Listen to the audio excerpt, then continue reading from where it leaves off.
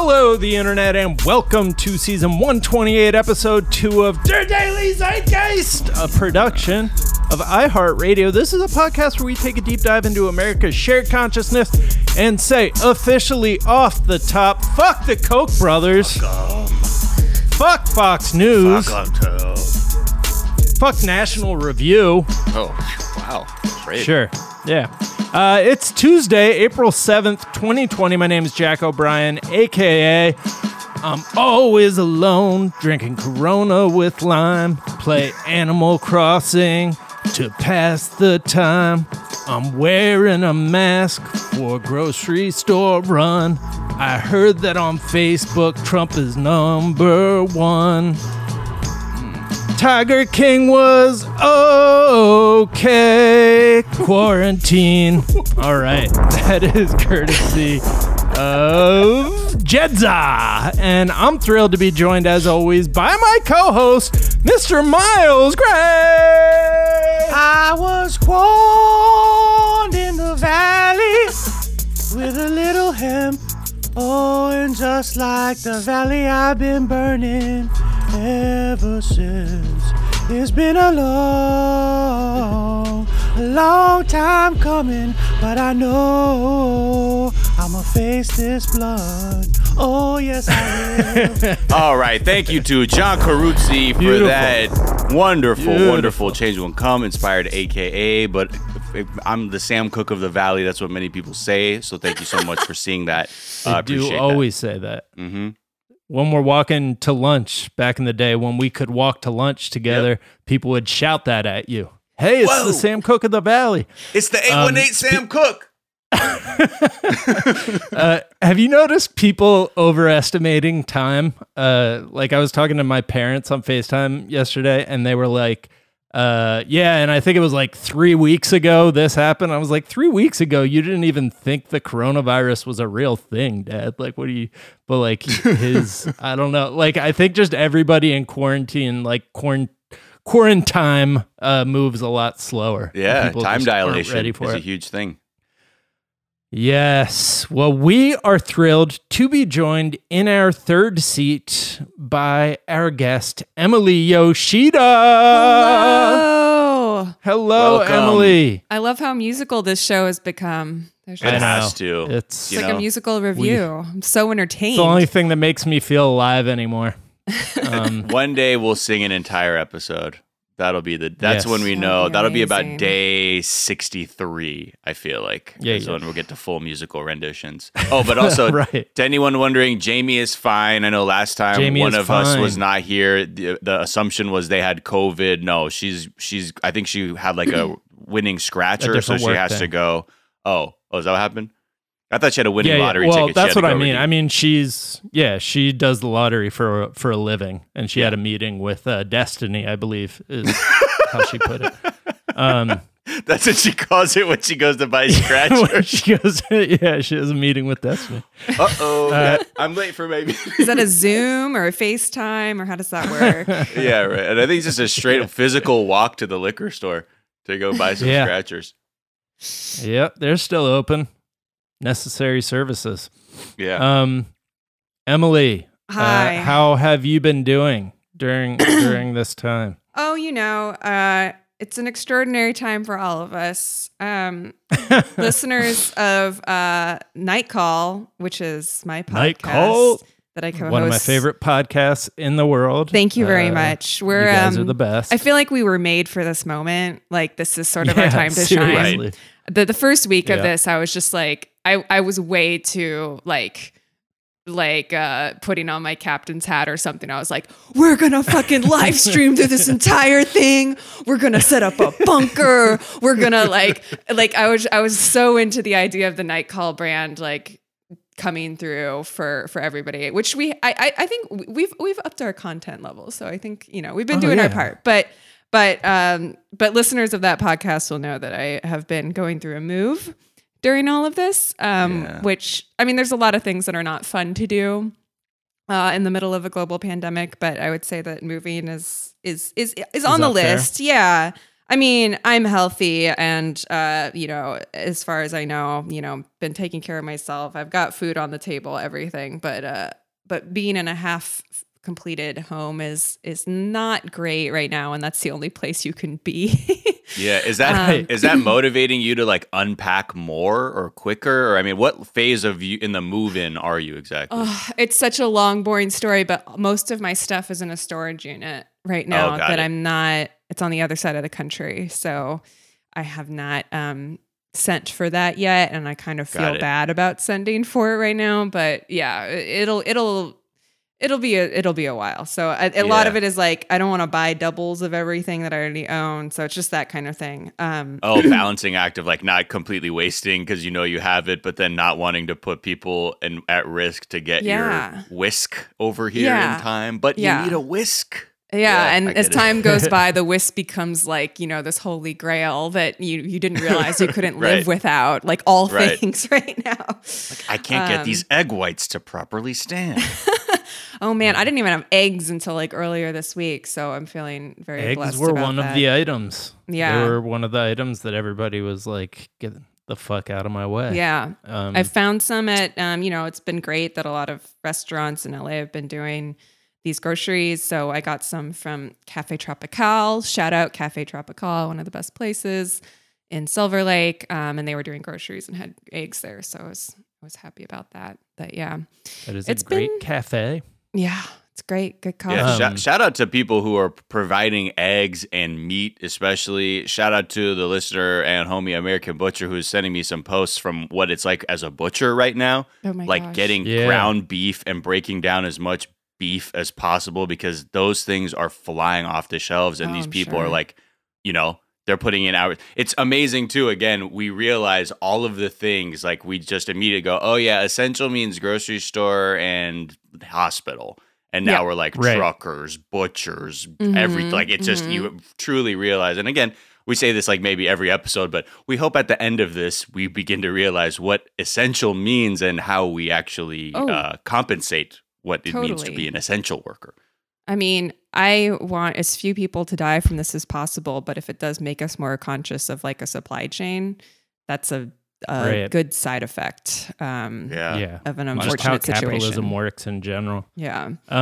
The thing about restaurants having like still having the same supply chain, supplying them with groceries and you being able to kind of go to a restaurant that you want to help keep in business and have groceries like picked up there or pick up groceries from them is something that's happening in LA. I'm assuming it's happening elsewhere. Yeah. There was a little bit of friction here and there when like the city was like, you actually don't have a license to act as a grocer. So like they've had to sort of like change things around to make it above board. But yeah, I mean, I heard that they in a time like this, they'd be like, dude, please survive and distribute food as needed. Yeah, I heard that they were possibly shutting those down, and it seems like I was just checking because I have to go out and get food today, and I was like, please, please, please let these people still be selling, onions. Yeah. It's an adventure. Every day is an adventure. It is. Can't say it's not exciting. That's right. Maybe you can. I don't know.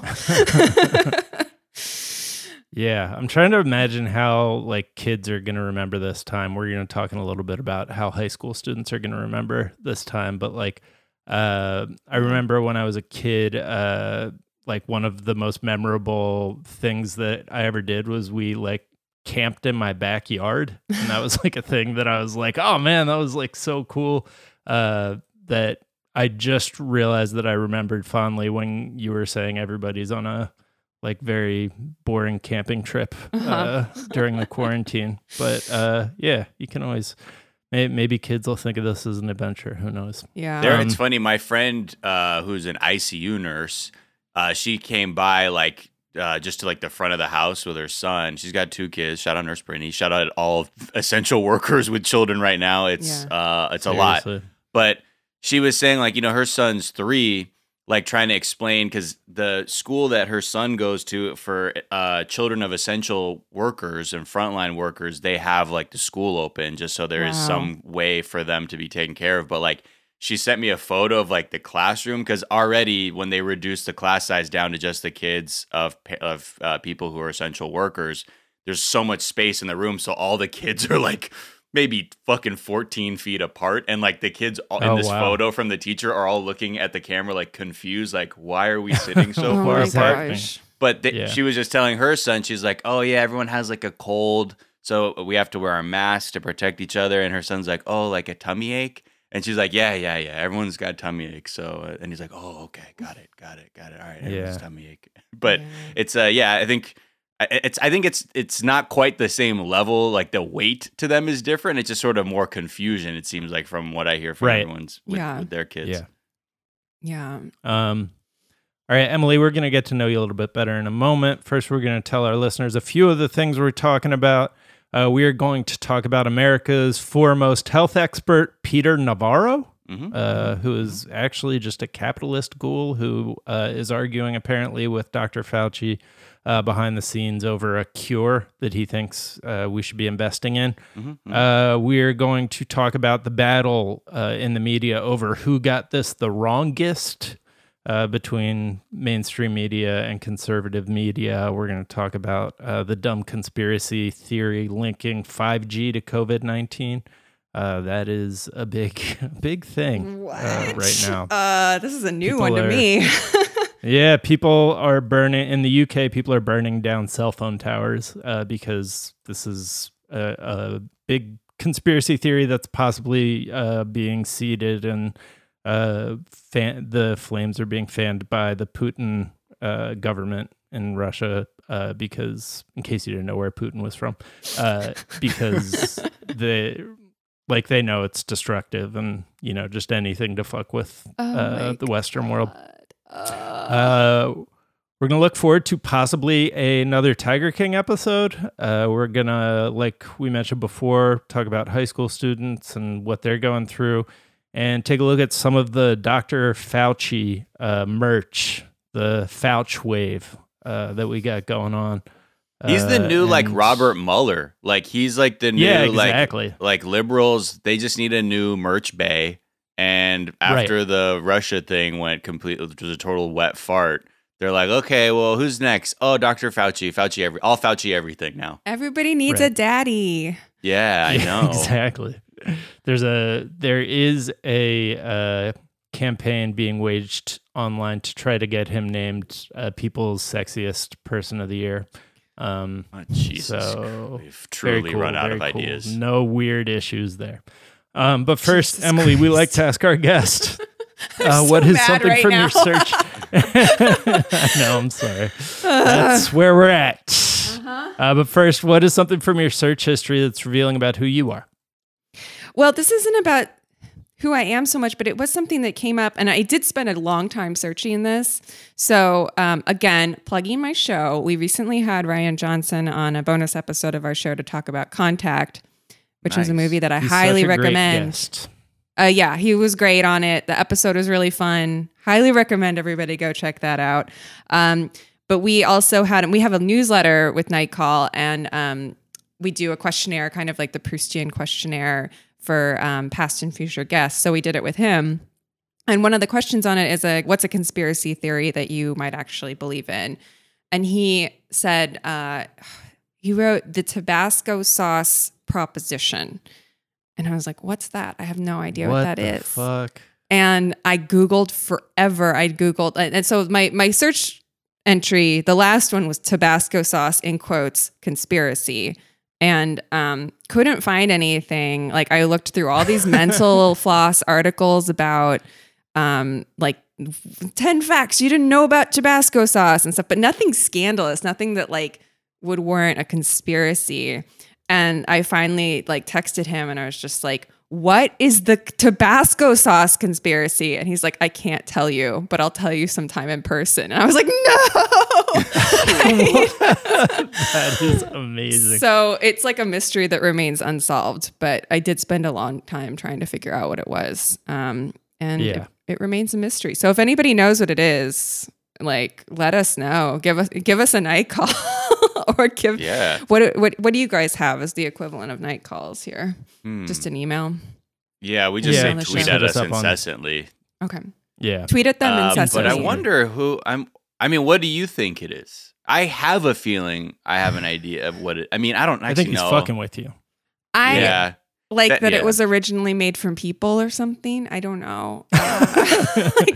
I've actually looked at the history of Tabasco sauce because I read at one point that they were thinking about opening a Tabasco sauce museum.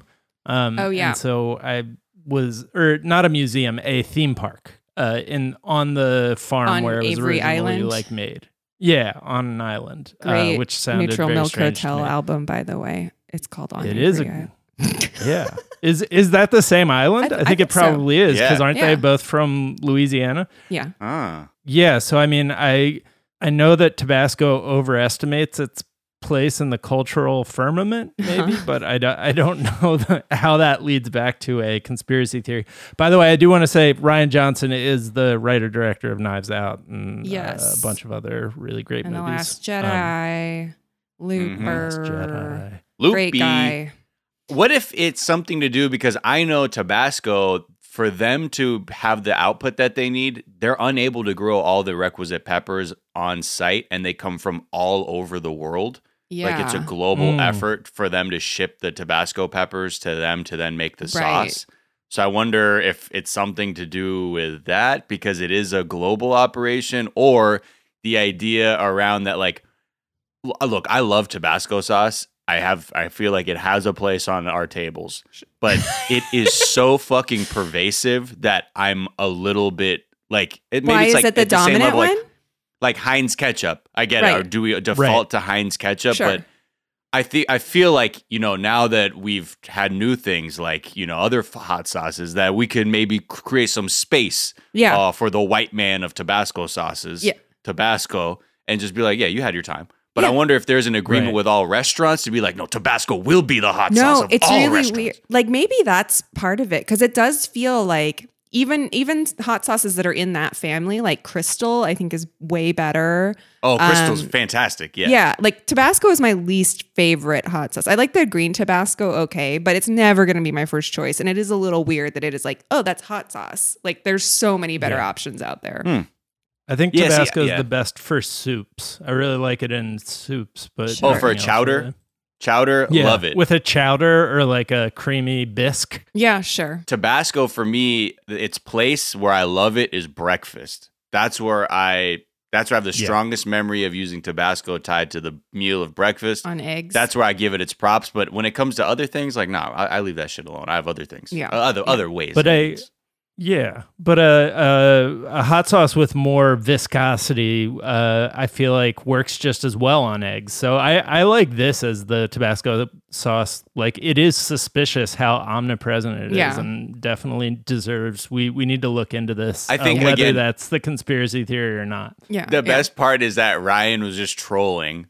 Yeah, and we're out here spinning our fucking wheels like, no, this is what it is, man. It's on every fucking no idea the storm he has caused by this one errant comment.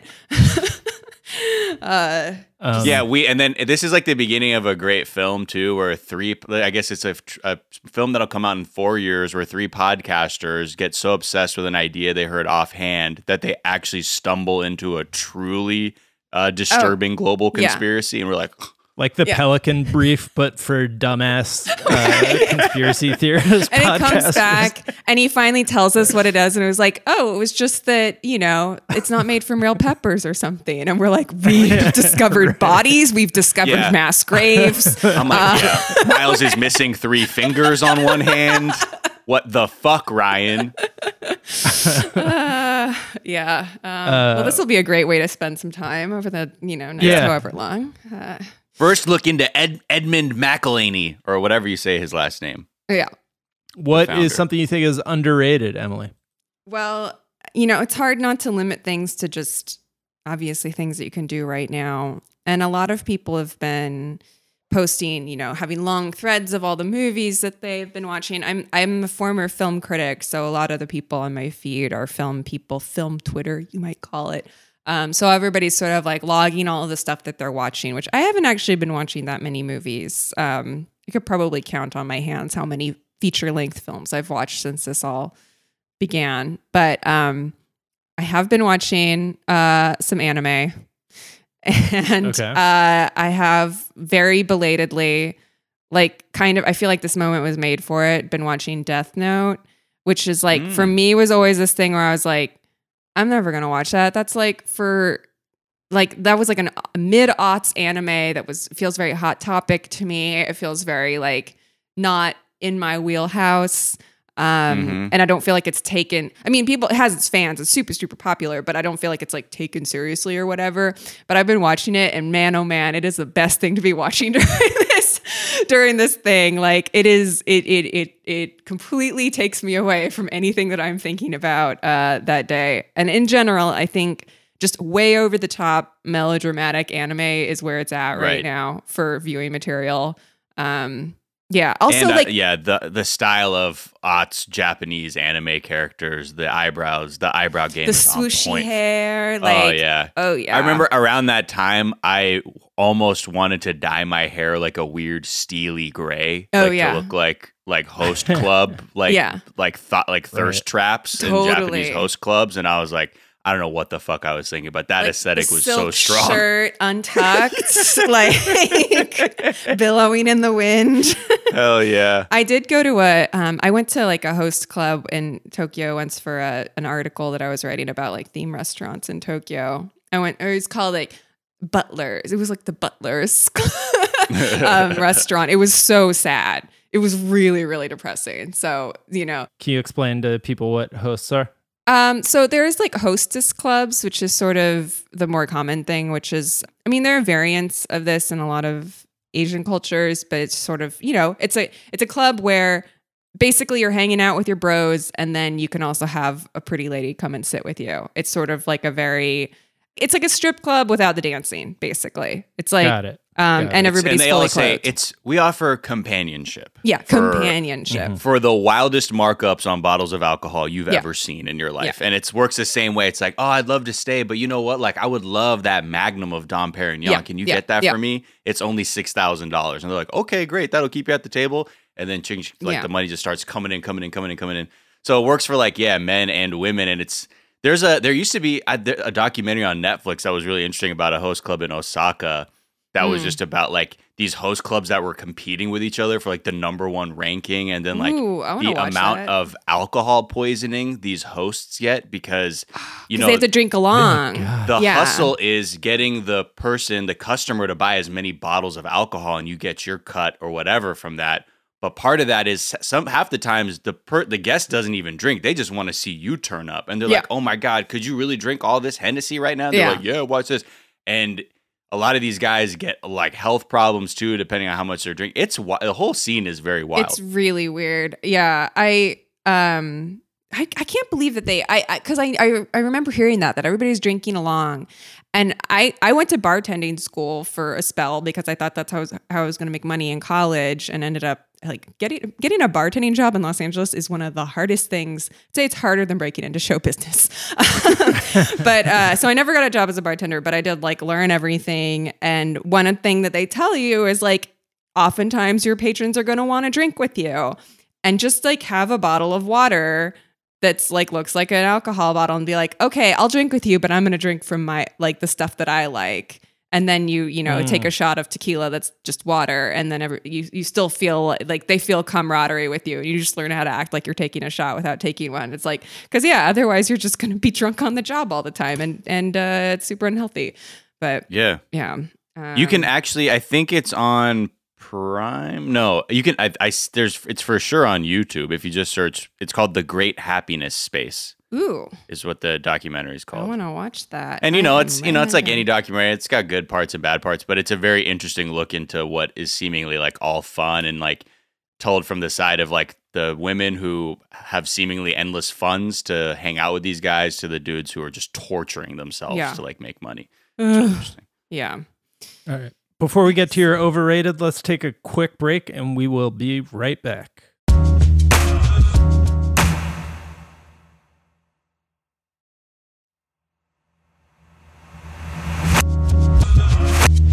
And we're back.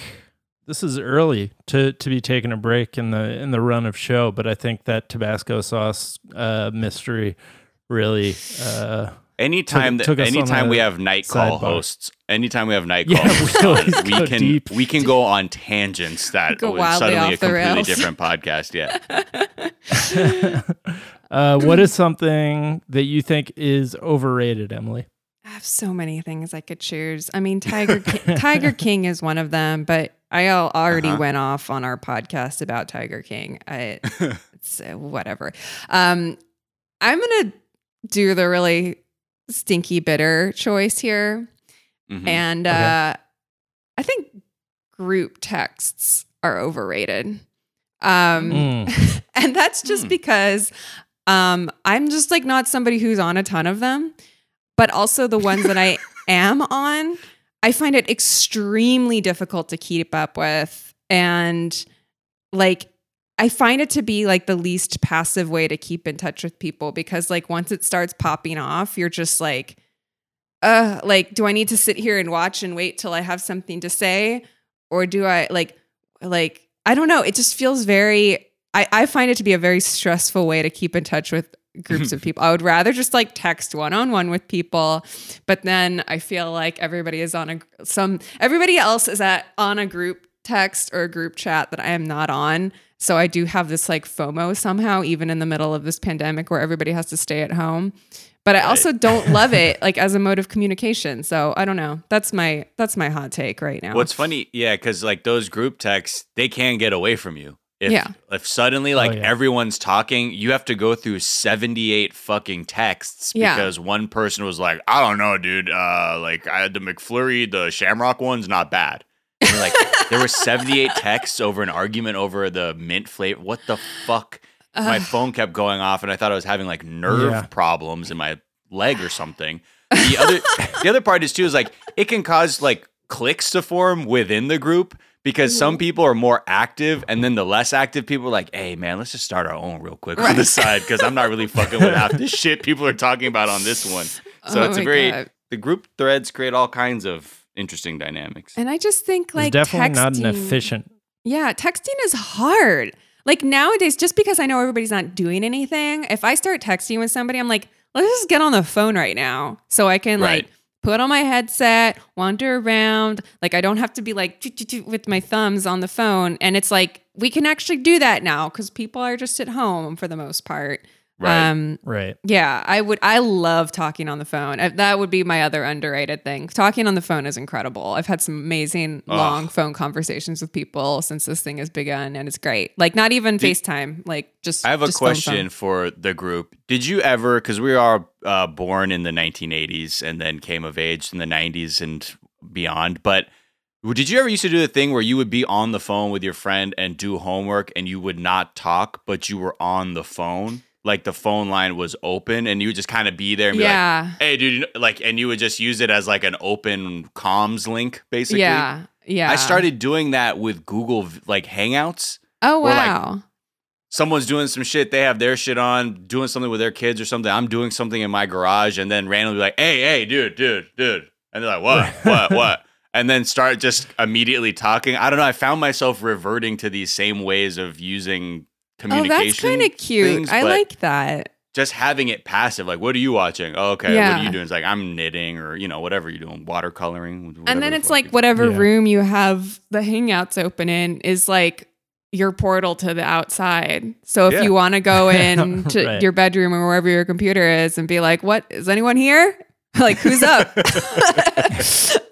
I have a different hangout in each room because I have so many friends. Yeah, there you go. They all want to just talk to me. So they're all just waiting at my beck and call. Yeah. Got my high school friends in the living room. No, that sounds incredibly stressful to me. But I find group text very stressful too. Yeah. So, maybe I just am stressed out by everything. I think I just love just calling somebody on the phone unannounced now. It's like so 90s. Yeah, it's great. It is kind of nice. Yeah. And I definitely used to do that. Like I had a girlfriend when I was very young who like wanted to always talk on the phone. So I just like sit there and play video games and like wouldn't say anything. That must be hard. Oh, I'm sorry. Oh, damn. Seriously? Well, no, but she wasn't saying anything. I wasn't like ignoring her. She just wanted to hang out on the phone. It was like there was a daily allotment of time you had to spend on the phone to be a healthy relationship. Yeah. And this was when I was like 11, maybe. So yeah, it was a lot. Sounds right. Maybe younger, actually. Wow. And finally, what is a myth? What's something people think is true you know to be false?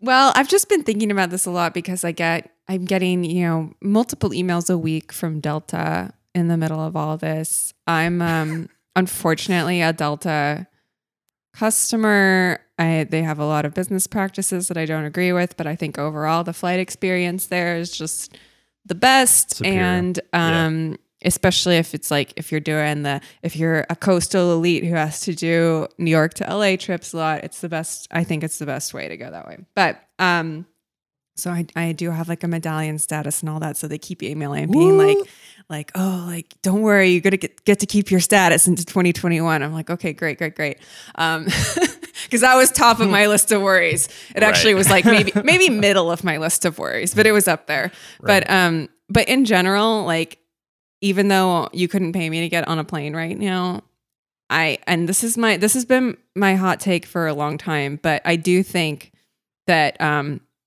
flying and subset of that, airplane food is not bad. It's like some of the most relaxing stuff you could do. Obviously, some people have flying phobias, which is like a whole different thing. But I find, and maybe this is tied with the group text thing and being stressed out of my phone. I do completely cut off. Completely cut off. Yeah. I mean, you can pay for your internet or whatever, but like being in a box where all I have to do is watch a movie or maybe like do some work if I want to, but like there's really no other options for me. I find to be incredibly relaxing.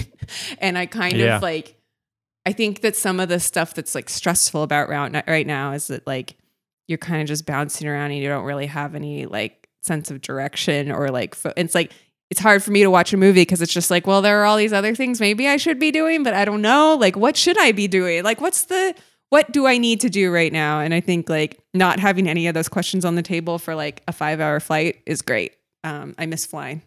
Cut to now the at-home version of a flight where it's all day. Yeah. It's right. All I got to do. There's no expectation to do much. You can microwave yourself a meal, watch TV.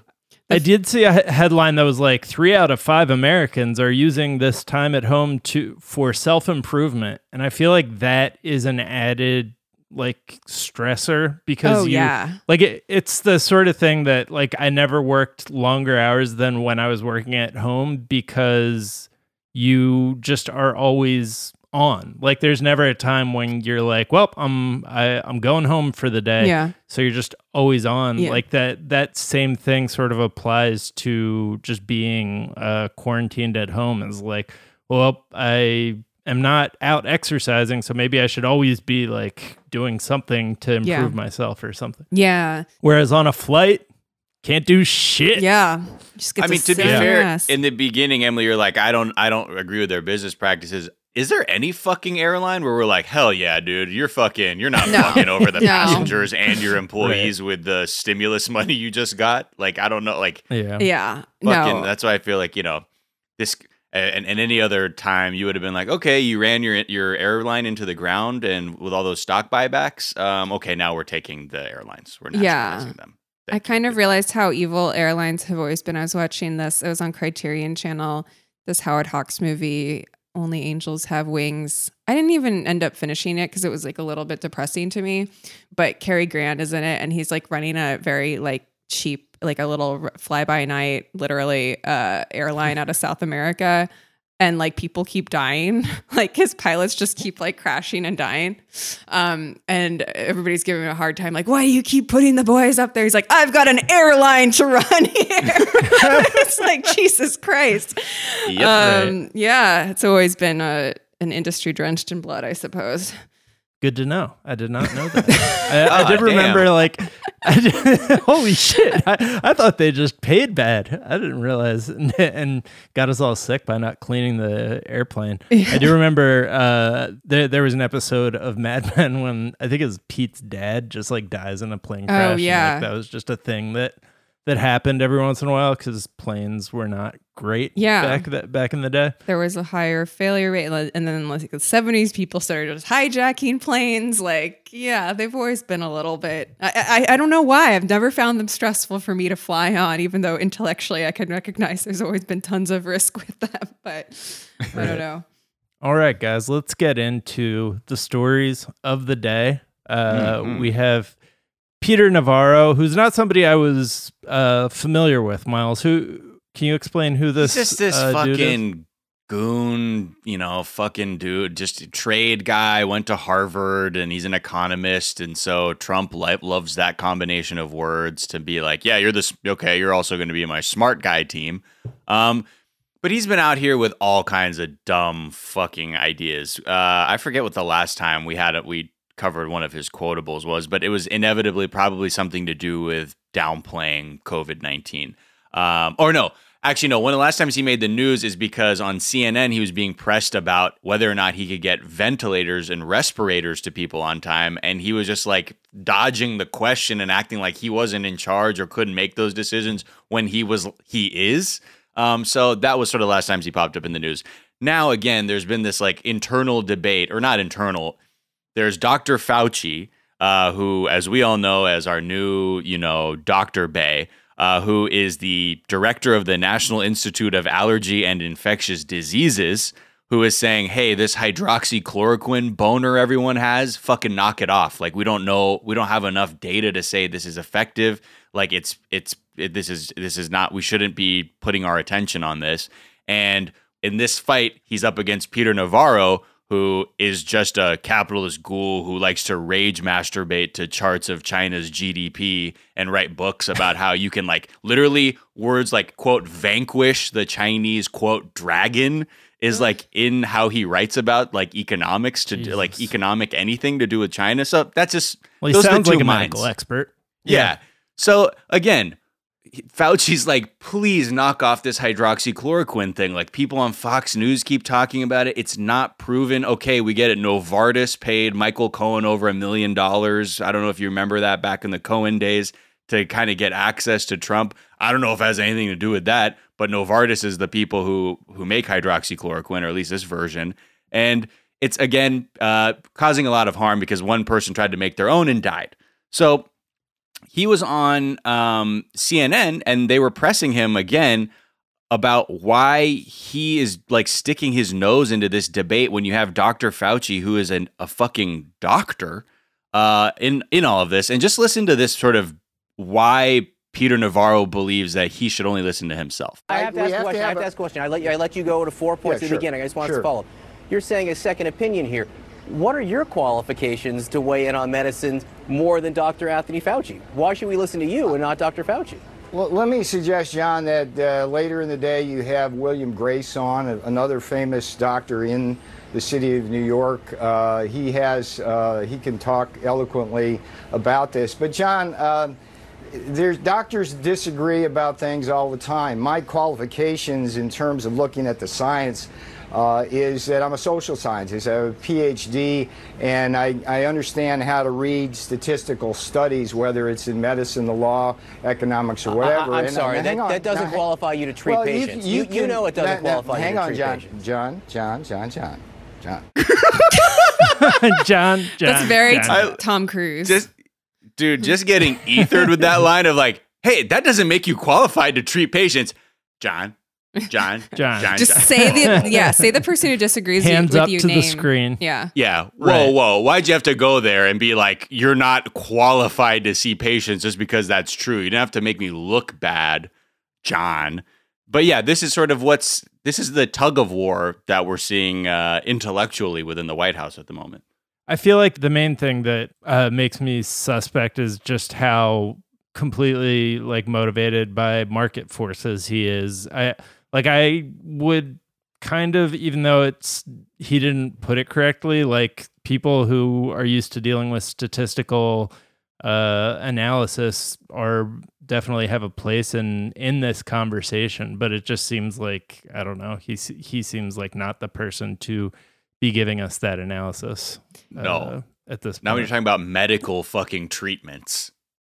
Right. I mean, of course, though, we've been like trained for this whole moment to be in a both sides argument around like science and around hundreds of thousands of people's lives. Like, it's like, well, we gotta have a debate going. Why do I have a healthy debate going over this? Like, no, actually don't. Like, we should just hear what we have to do and do it. Like, right. But it's all fueled. It's not like Dr. Fauci is like Dr. Quinn medicine woman who's like just used to frontier medicine and treating individual patients. Like, this is specifically the thing that he is the foremost expert on. And so let's just let him kind of control the message. Yeah, now that we've heard what the expert doctor has had to say, let's let the drunk racist uncle pipe up with his hot take on what's real. Because, I got a PhD also, so I can't look at data and to analyze it? Okay. Freaking loser. But yeah, that's a lot of hope we've got. And I do want to look at the dumbest conspiracy theory currently circulating, which is the conspiracy theory linking 5G to COVID-19. It is, first of all, just very easy to debunk because it doesn't explain how the virus spread in Iran or Japan, where 5G isn't in use yet. So just if you want a quick bullet-pointed way to debunk this completely. Wow. Okay. Debunking everything. Okay. The 5G. I had to actually yell at my cousin for posting some shit like this on Instagram. One of my younger cousins. Yeah. I was like, hey, idiot, get this shit off the fucking timeline, bro. You're going to shame the whole family with this dumb nonsense. Yeah. But I mean, in a world where like the internet is our connection, it's like our tether to reality when we're all like kind of off in our own little quarantine bubbles, that is scary that, people who are, even young people who might be internet savvy, internet savviness does not necessarily help you. And in fact can like fuck you up if you're, have the wrong habits, I guess. Yeah, definitely. There's such a thing as too much internet. And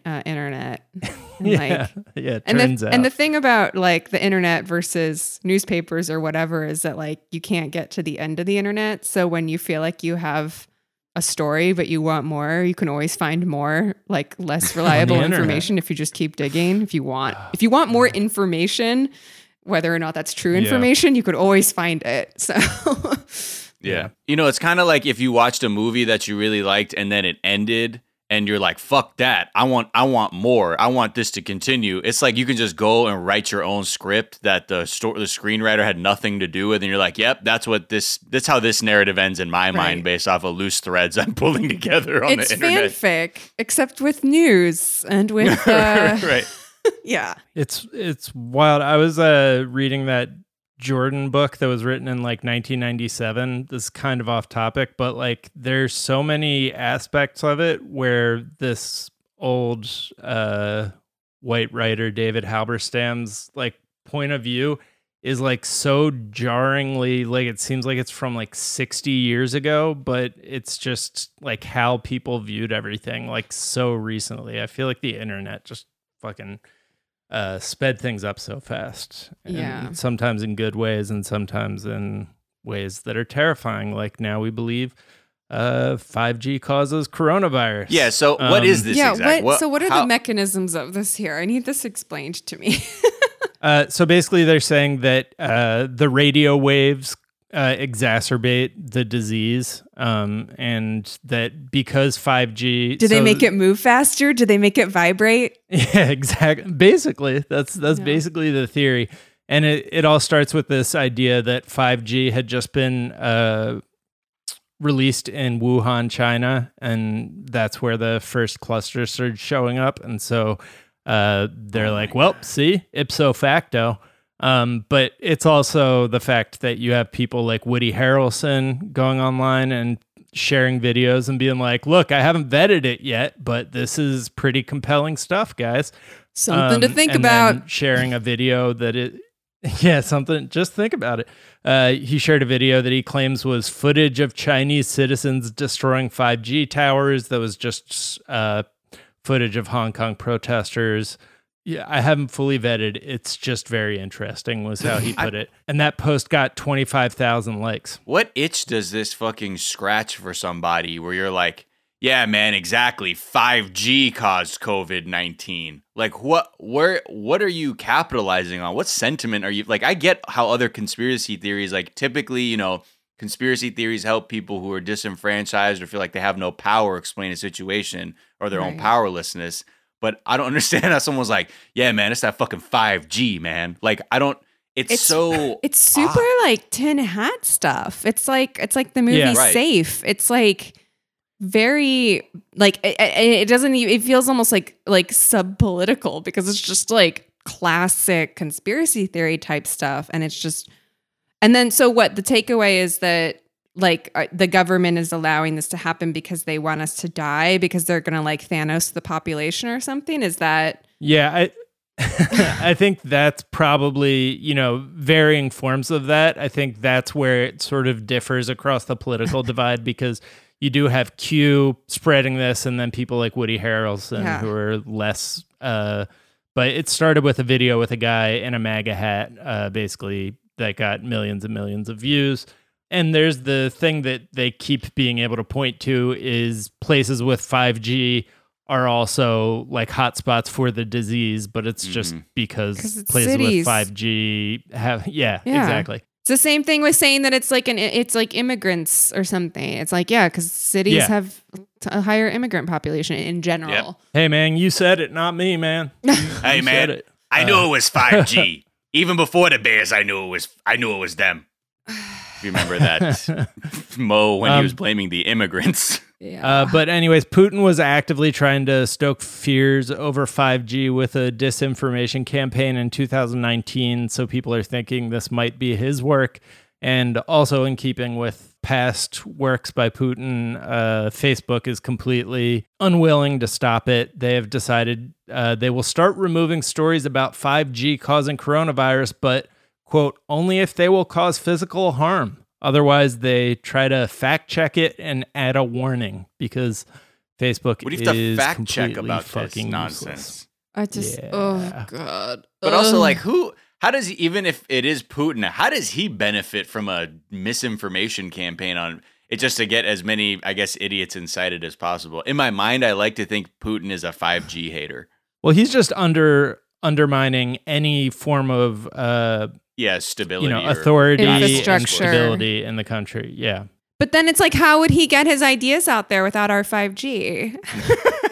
I don't know. Like, it seems a little bit like shooting yourself in the foot. I don't know. But I think it's just coming from the same, like anything that can upset the standard narrative is good for him because it sows dissent and it like upends, the standard order of like how Western society works.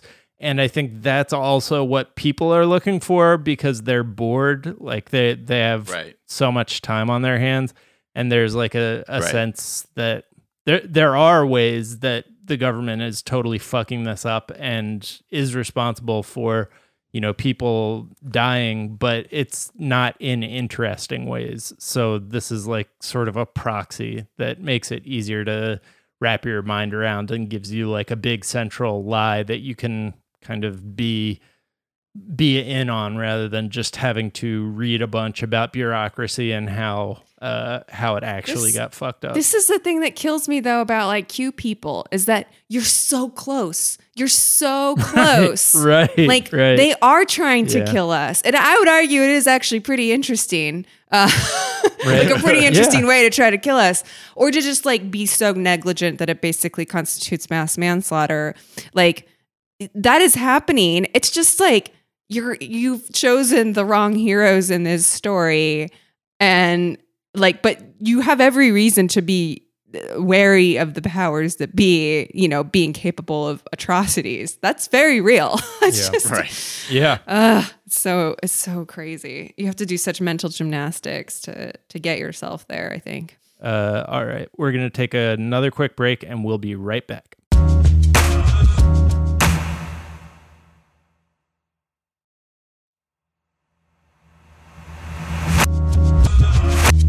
And we're back. And Tiger King, Emily's favorite, I think she said favorite film, favorite thing ever. Seminal docuseries. Isn't every Netflix docuseries a seminal docuseries? I mean, 100. Yes. I mean, that's how we talk about it up in the C-suite at Netflix. I mean, like, guys, that's what we do, man. Everything we do is seminal. This is not a seminal vesicle; it's a seminal vehicle for the seminal documentaries. Yeah. Fuck that up. Documentaries. Yeah. So there is a rumor out that there will be one more Tiger King episode to really close the loop. Do we know anything about what this episode is going to focus on? Not really. I mean, like Jeff Lowe, the dude who looks like short David Morse, he like in a cameo video like revealed that there was something coming up. Netflix has neither confirmed nor denied, but it seems possible. And it's weird because like a lot of this information like broke on Justin Turner's wife's Justin Turner, who plays for the Dodgers, his wife has a podcast. I don't know, like it. The chain of information is all over the place at all anymore. Well, it's in like, but all the like Deadline, everyone's been talking about it because of this, and I think a lot of it has to do with the fact that Netflix wasn't unequivocal on being like, no, that's a fucking joke or a lie. But I don't know. I mean, I don't know what itch you could scratch at this point with another episode of this. Yeah, we certainly don't need another one. I didn't follow it to the end. So I don't know what happens, but I feel like, I don't know. I feel like people have almost already forgotten about it. We're already at that point. So they got to hurry up if they want to get that in there. Yeah. I mean, I think this could be an example of what we were talking about, where after you watch a movie, if you want to like find more information on it, like you have to create more information on it. And so because the world is starved for more information on Tiger King, they're like, there's gonna be another episode. And Jeff Lowe, sure enough, like the guy who is in a show that is about just unbelievably like dishonest just shady characters, is the most shady, dishonest character of them all. He's our source for this piece of information. We're all like, yep. Yeah. I'll buy it. Yeah, I don't know. Yeah. That's why, I don't know, man. Take everything out of Jeff Lowe's mouth with a grain of salt. But yeah, that's why for me, I'm like, even if I'm not overly invested in it, the only thing I'm interested about Tiger King is if David Spade will play him. Joe Exotic. Yeah. Take everything out of Jeff Lowe's mouth with a grain of salt, but take what is on top of his head as a fashion instruction. I don't know if you guys want to talk about the fact that I'm rocking the bandana with baseball cap look, but yeah, with trucker hat. But that is my new look. I'm trying to pull it off. That gold cross dangle earring that you have is also fucking legit, dude. It's fucking dope.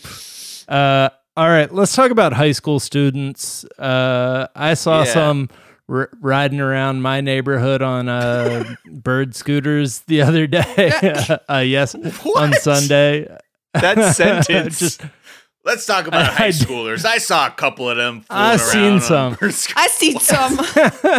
I seen them. They're on the TikToks. No, but you know, they know that they're not supposed to be hanging out together, but they probably like I feel like I can forgive teenagers more than any other type of person for breaking the social guidances that we've been given. Yeah, their brains aren't not fully that I developed recommend yet. it. Anybody under 21, you got to pass. You don't have a fully formed brain. We are sorry for you. That's why you're a moron who's like, hey, if I get corona, dude, I get corona, man. Yeah. It's like, the universe begins and ends with me. I cannot conceive of my actions affecting anybody else. I am a teenager. And I know everything already, so actually it doesn't matter what an expert says because I already knew that. So is Trump a teenager? Is he like, has some kind of big situation happened with him? Yeah, exactly. that actually all lines up. Yeah. Who was so toxic because they never could admit they were wrong. Yeah. Like, whatever happened to him? Like, he's president?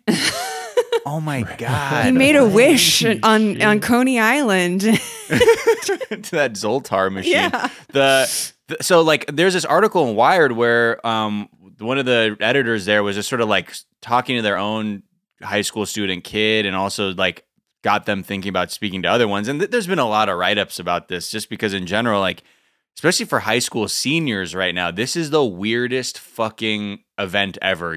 This is typically the fucking home stretch. Yeah. Senioritis is about to fully envelop your brain where you do fuck all because you've either, you know where you're probably going to college, you got the prom, you got the whatever, and now none of that shit is happening. And like, so there's a very select group of kids, I think, who are mourning that very specific experience. And then everyone else in between who sort of like lost the structure of academia where like academia gives you the fuel to need your friends to like make your friend group even more like to improve it and strengthen it because you have this like shared struggle of going through school together. Yeah. And also like just psychologically, like they have amplified, as this psychologist was saying, amplified innate developmental motivations that make them hard to isolate at home.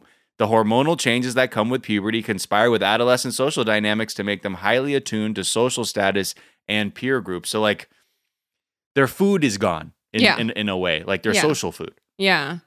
Yeah. I saw Andrew T., who's been a former guest on our podcast, talking about, like, watching two teens sneak out and, like, have a secret meeting at night. Oh, yeah, that tweet? Yeah. When he's like, I'm simultaneously like the bad guy and the hero. Yeah, like I'm the hero of a zombie movie and the villain in a teen romance. Like, yeah, I can't imagine what it would be like to be a teenager right now. Because at first, I really thought when the outbreak was first happening, I was like, damn, they're closing schools. I'm like, I probably would have loved that as a teenager. Obviously, before fully understanding of what like the human death toll would be. Yeah, but like very myopically being like, oh, that would be pretty cool if like you didn't have to go to school forever. And then realizing, wait, that's from my perspective now, from what I thought I wanted then. And then I sort of realized my generational bubble too of just being like, oh yeah, dude, I don't know what the fuck this is like for teens. And I'm sure many listeners too there are a lot of listeners who have younger kids or teenage kids who are like, yeah, this is happening all the time. Yeah. Yeah. I was going to say, I don't know what Andrew did at the end of that tweet, if he talked to them. I called the cops on those kids who were driving around in bird scooters and just let the cops know that, that oh my these God, kids are don't out call here. The cops. The cops are the most annoying thing right now. The cops are just like circling around.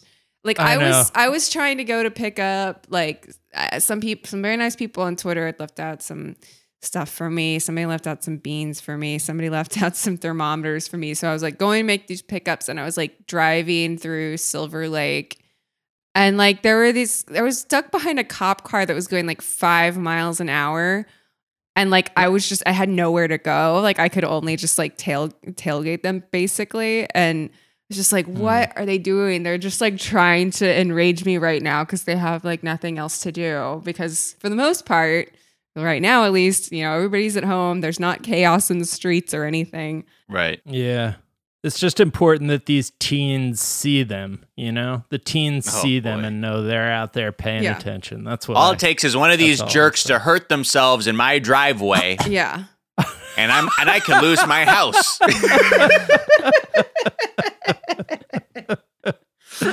Oh my God. See, why is this making us all senior citizens so much earlier than we should be? It's really sad. They're jerks. They're all jerks, these kids. Yeah. All right. Well, teens, we feel for you. Hang in there. You know, you use each other, use any resources you can for, you know, mental health purposes, because, and, you know, if you don't want to talk to your parents about it, just let them know that you need somebody to talk to, and I'm sure they'll find a way to, or hopefully they'll find a way to get you some resource, because this sucks, and it's totally understandable that this would be incredibly difficult for you guys to deal with. But don't go out and kiss your girlfriend or boyfriend and then bring back COVID to your family. Don't do that. Yeah. And if you have any friends, because we all have friends who live with grandparents, think about them, because they have to go home to a family or people in the home who are at risk. That's the other thing. It's like, whew. Yeah. Please be safe. Also, okay, I'm going to the teens that listen to the Daily Zeitgeist. Yeah.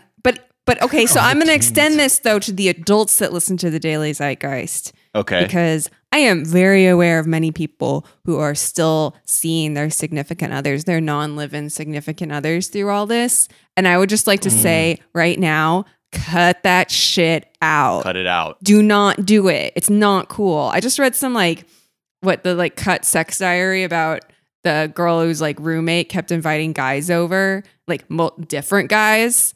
It's no. God, and this is in New York City too. It's just like, stop. Like everybody just be like, you don't have the excuse anymore of being a teenager. And also if you have a roommate, you're putting that person in danger. Don't be a fucking idiot right now. I was curious, like, you know, if people who have like sex addictions, what that, you know, like how there's really, you can't exercise any caution, especially if you're like, your brain is running on like, I need to be with intimate immediately. Yeah. The thing that I've seen just with your comment about like significant others, do you know people who are like have been together for years but have separate places and are like isolating away from each other, even though they see? I know a few couples where I'm like, how are y'all not living together already? Right. And even through this are like half quarantining in your own places, but you're in a anyway. I mean, that's just a little goss from me. I have close friends who are doing this, and I've just said everything I can, and it's just like, okay, well, they're like, but we're not seeing anybody else. It's like I know she hasn't been anywhere. I'm just like, you don't know that. You don't know if you're not living with her, you don't know what she's doing. Like, that Rona drama. Yeah. Yeah. Where you been fucking around? You got me sick. Yeah. It's got to be difficult on young people. It's got to be difficult on young relationships too, because that's a lot to persevere through. I think of myself in high school and the lengths I already went to like meet up with my girlfriend. I can only imagine what teenagers now, like the kinds of fucking like tactics, like special forces tactics they're using to like escape their homes, to like meet up.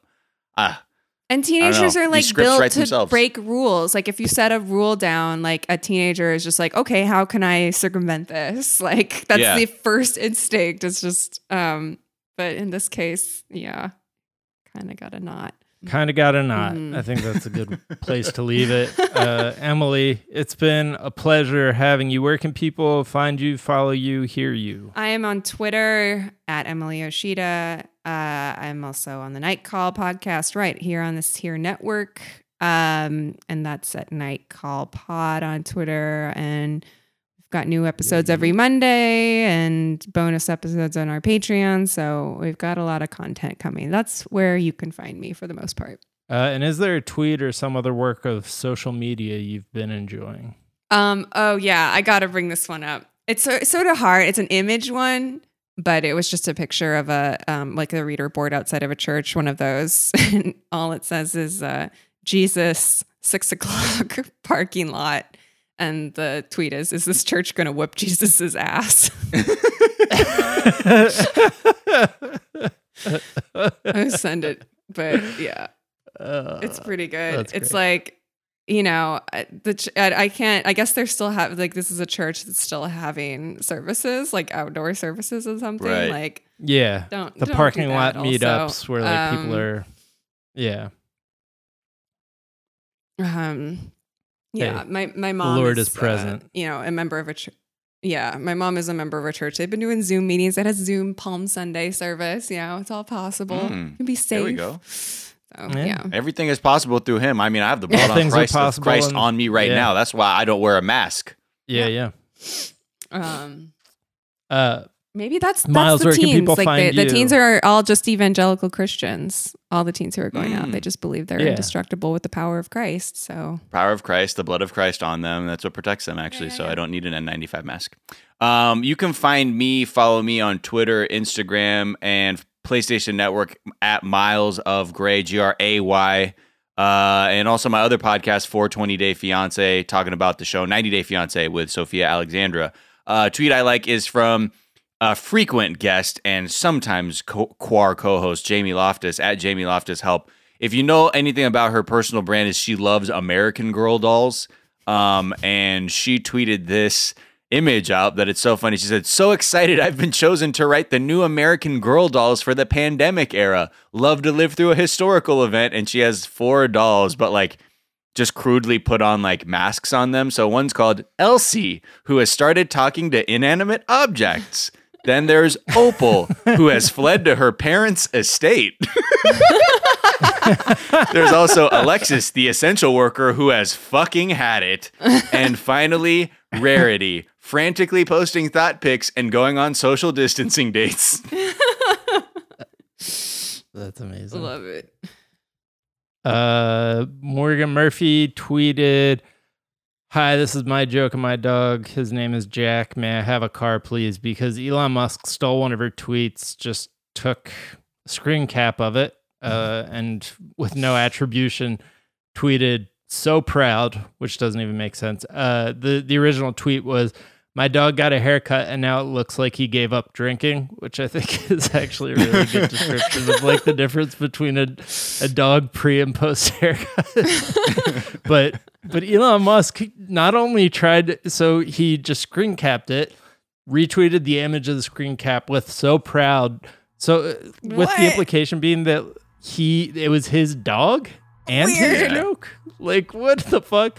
So yeah, Morgan Murphy tweeted, "Hi, this is my joke and my dog. His name is Jack. May I have a car, please?" And then he accused Morgan Murphy of being a pedophile. Yeah, and then he was like, "All right." Wait, he accused Morgan Murphy of being a pedophile because of that? No, because he said that to that English diver guy when the Dive Cave kids were like, and he was talking shit. He goes, "Yeah, you're a pedophile." It's like, my God. Yeah, Elon.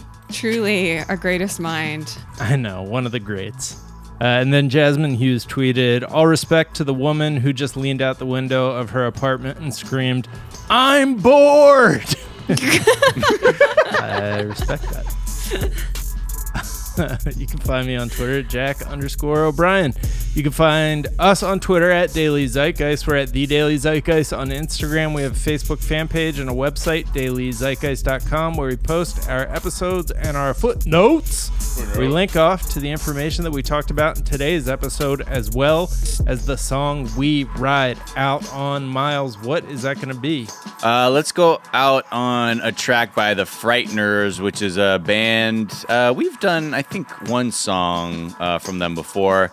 They are, great band. They play their instruments like real life people, and you've heard them, like they come from all kinds of bands like Antiballast, the Dap Kings, just everywhere. These guys are solid musicians, but this is them doing a little bit more, of some reggae, some classic rock steady type shit. And this is from their album that came out a couple years ago called Nothing More to Say, and this track is called Till Then, because till then, we'll be signing off. But yeah, this is a great song. Their whole album is great. It sounds like it was recorded 50 years ago, and it goes. So check that out. Good environmental music.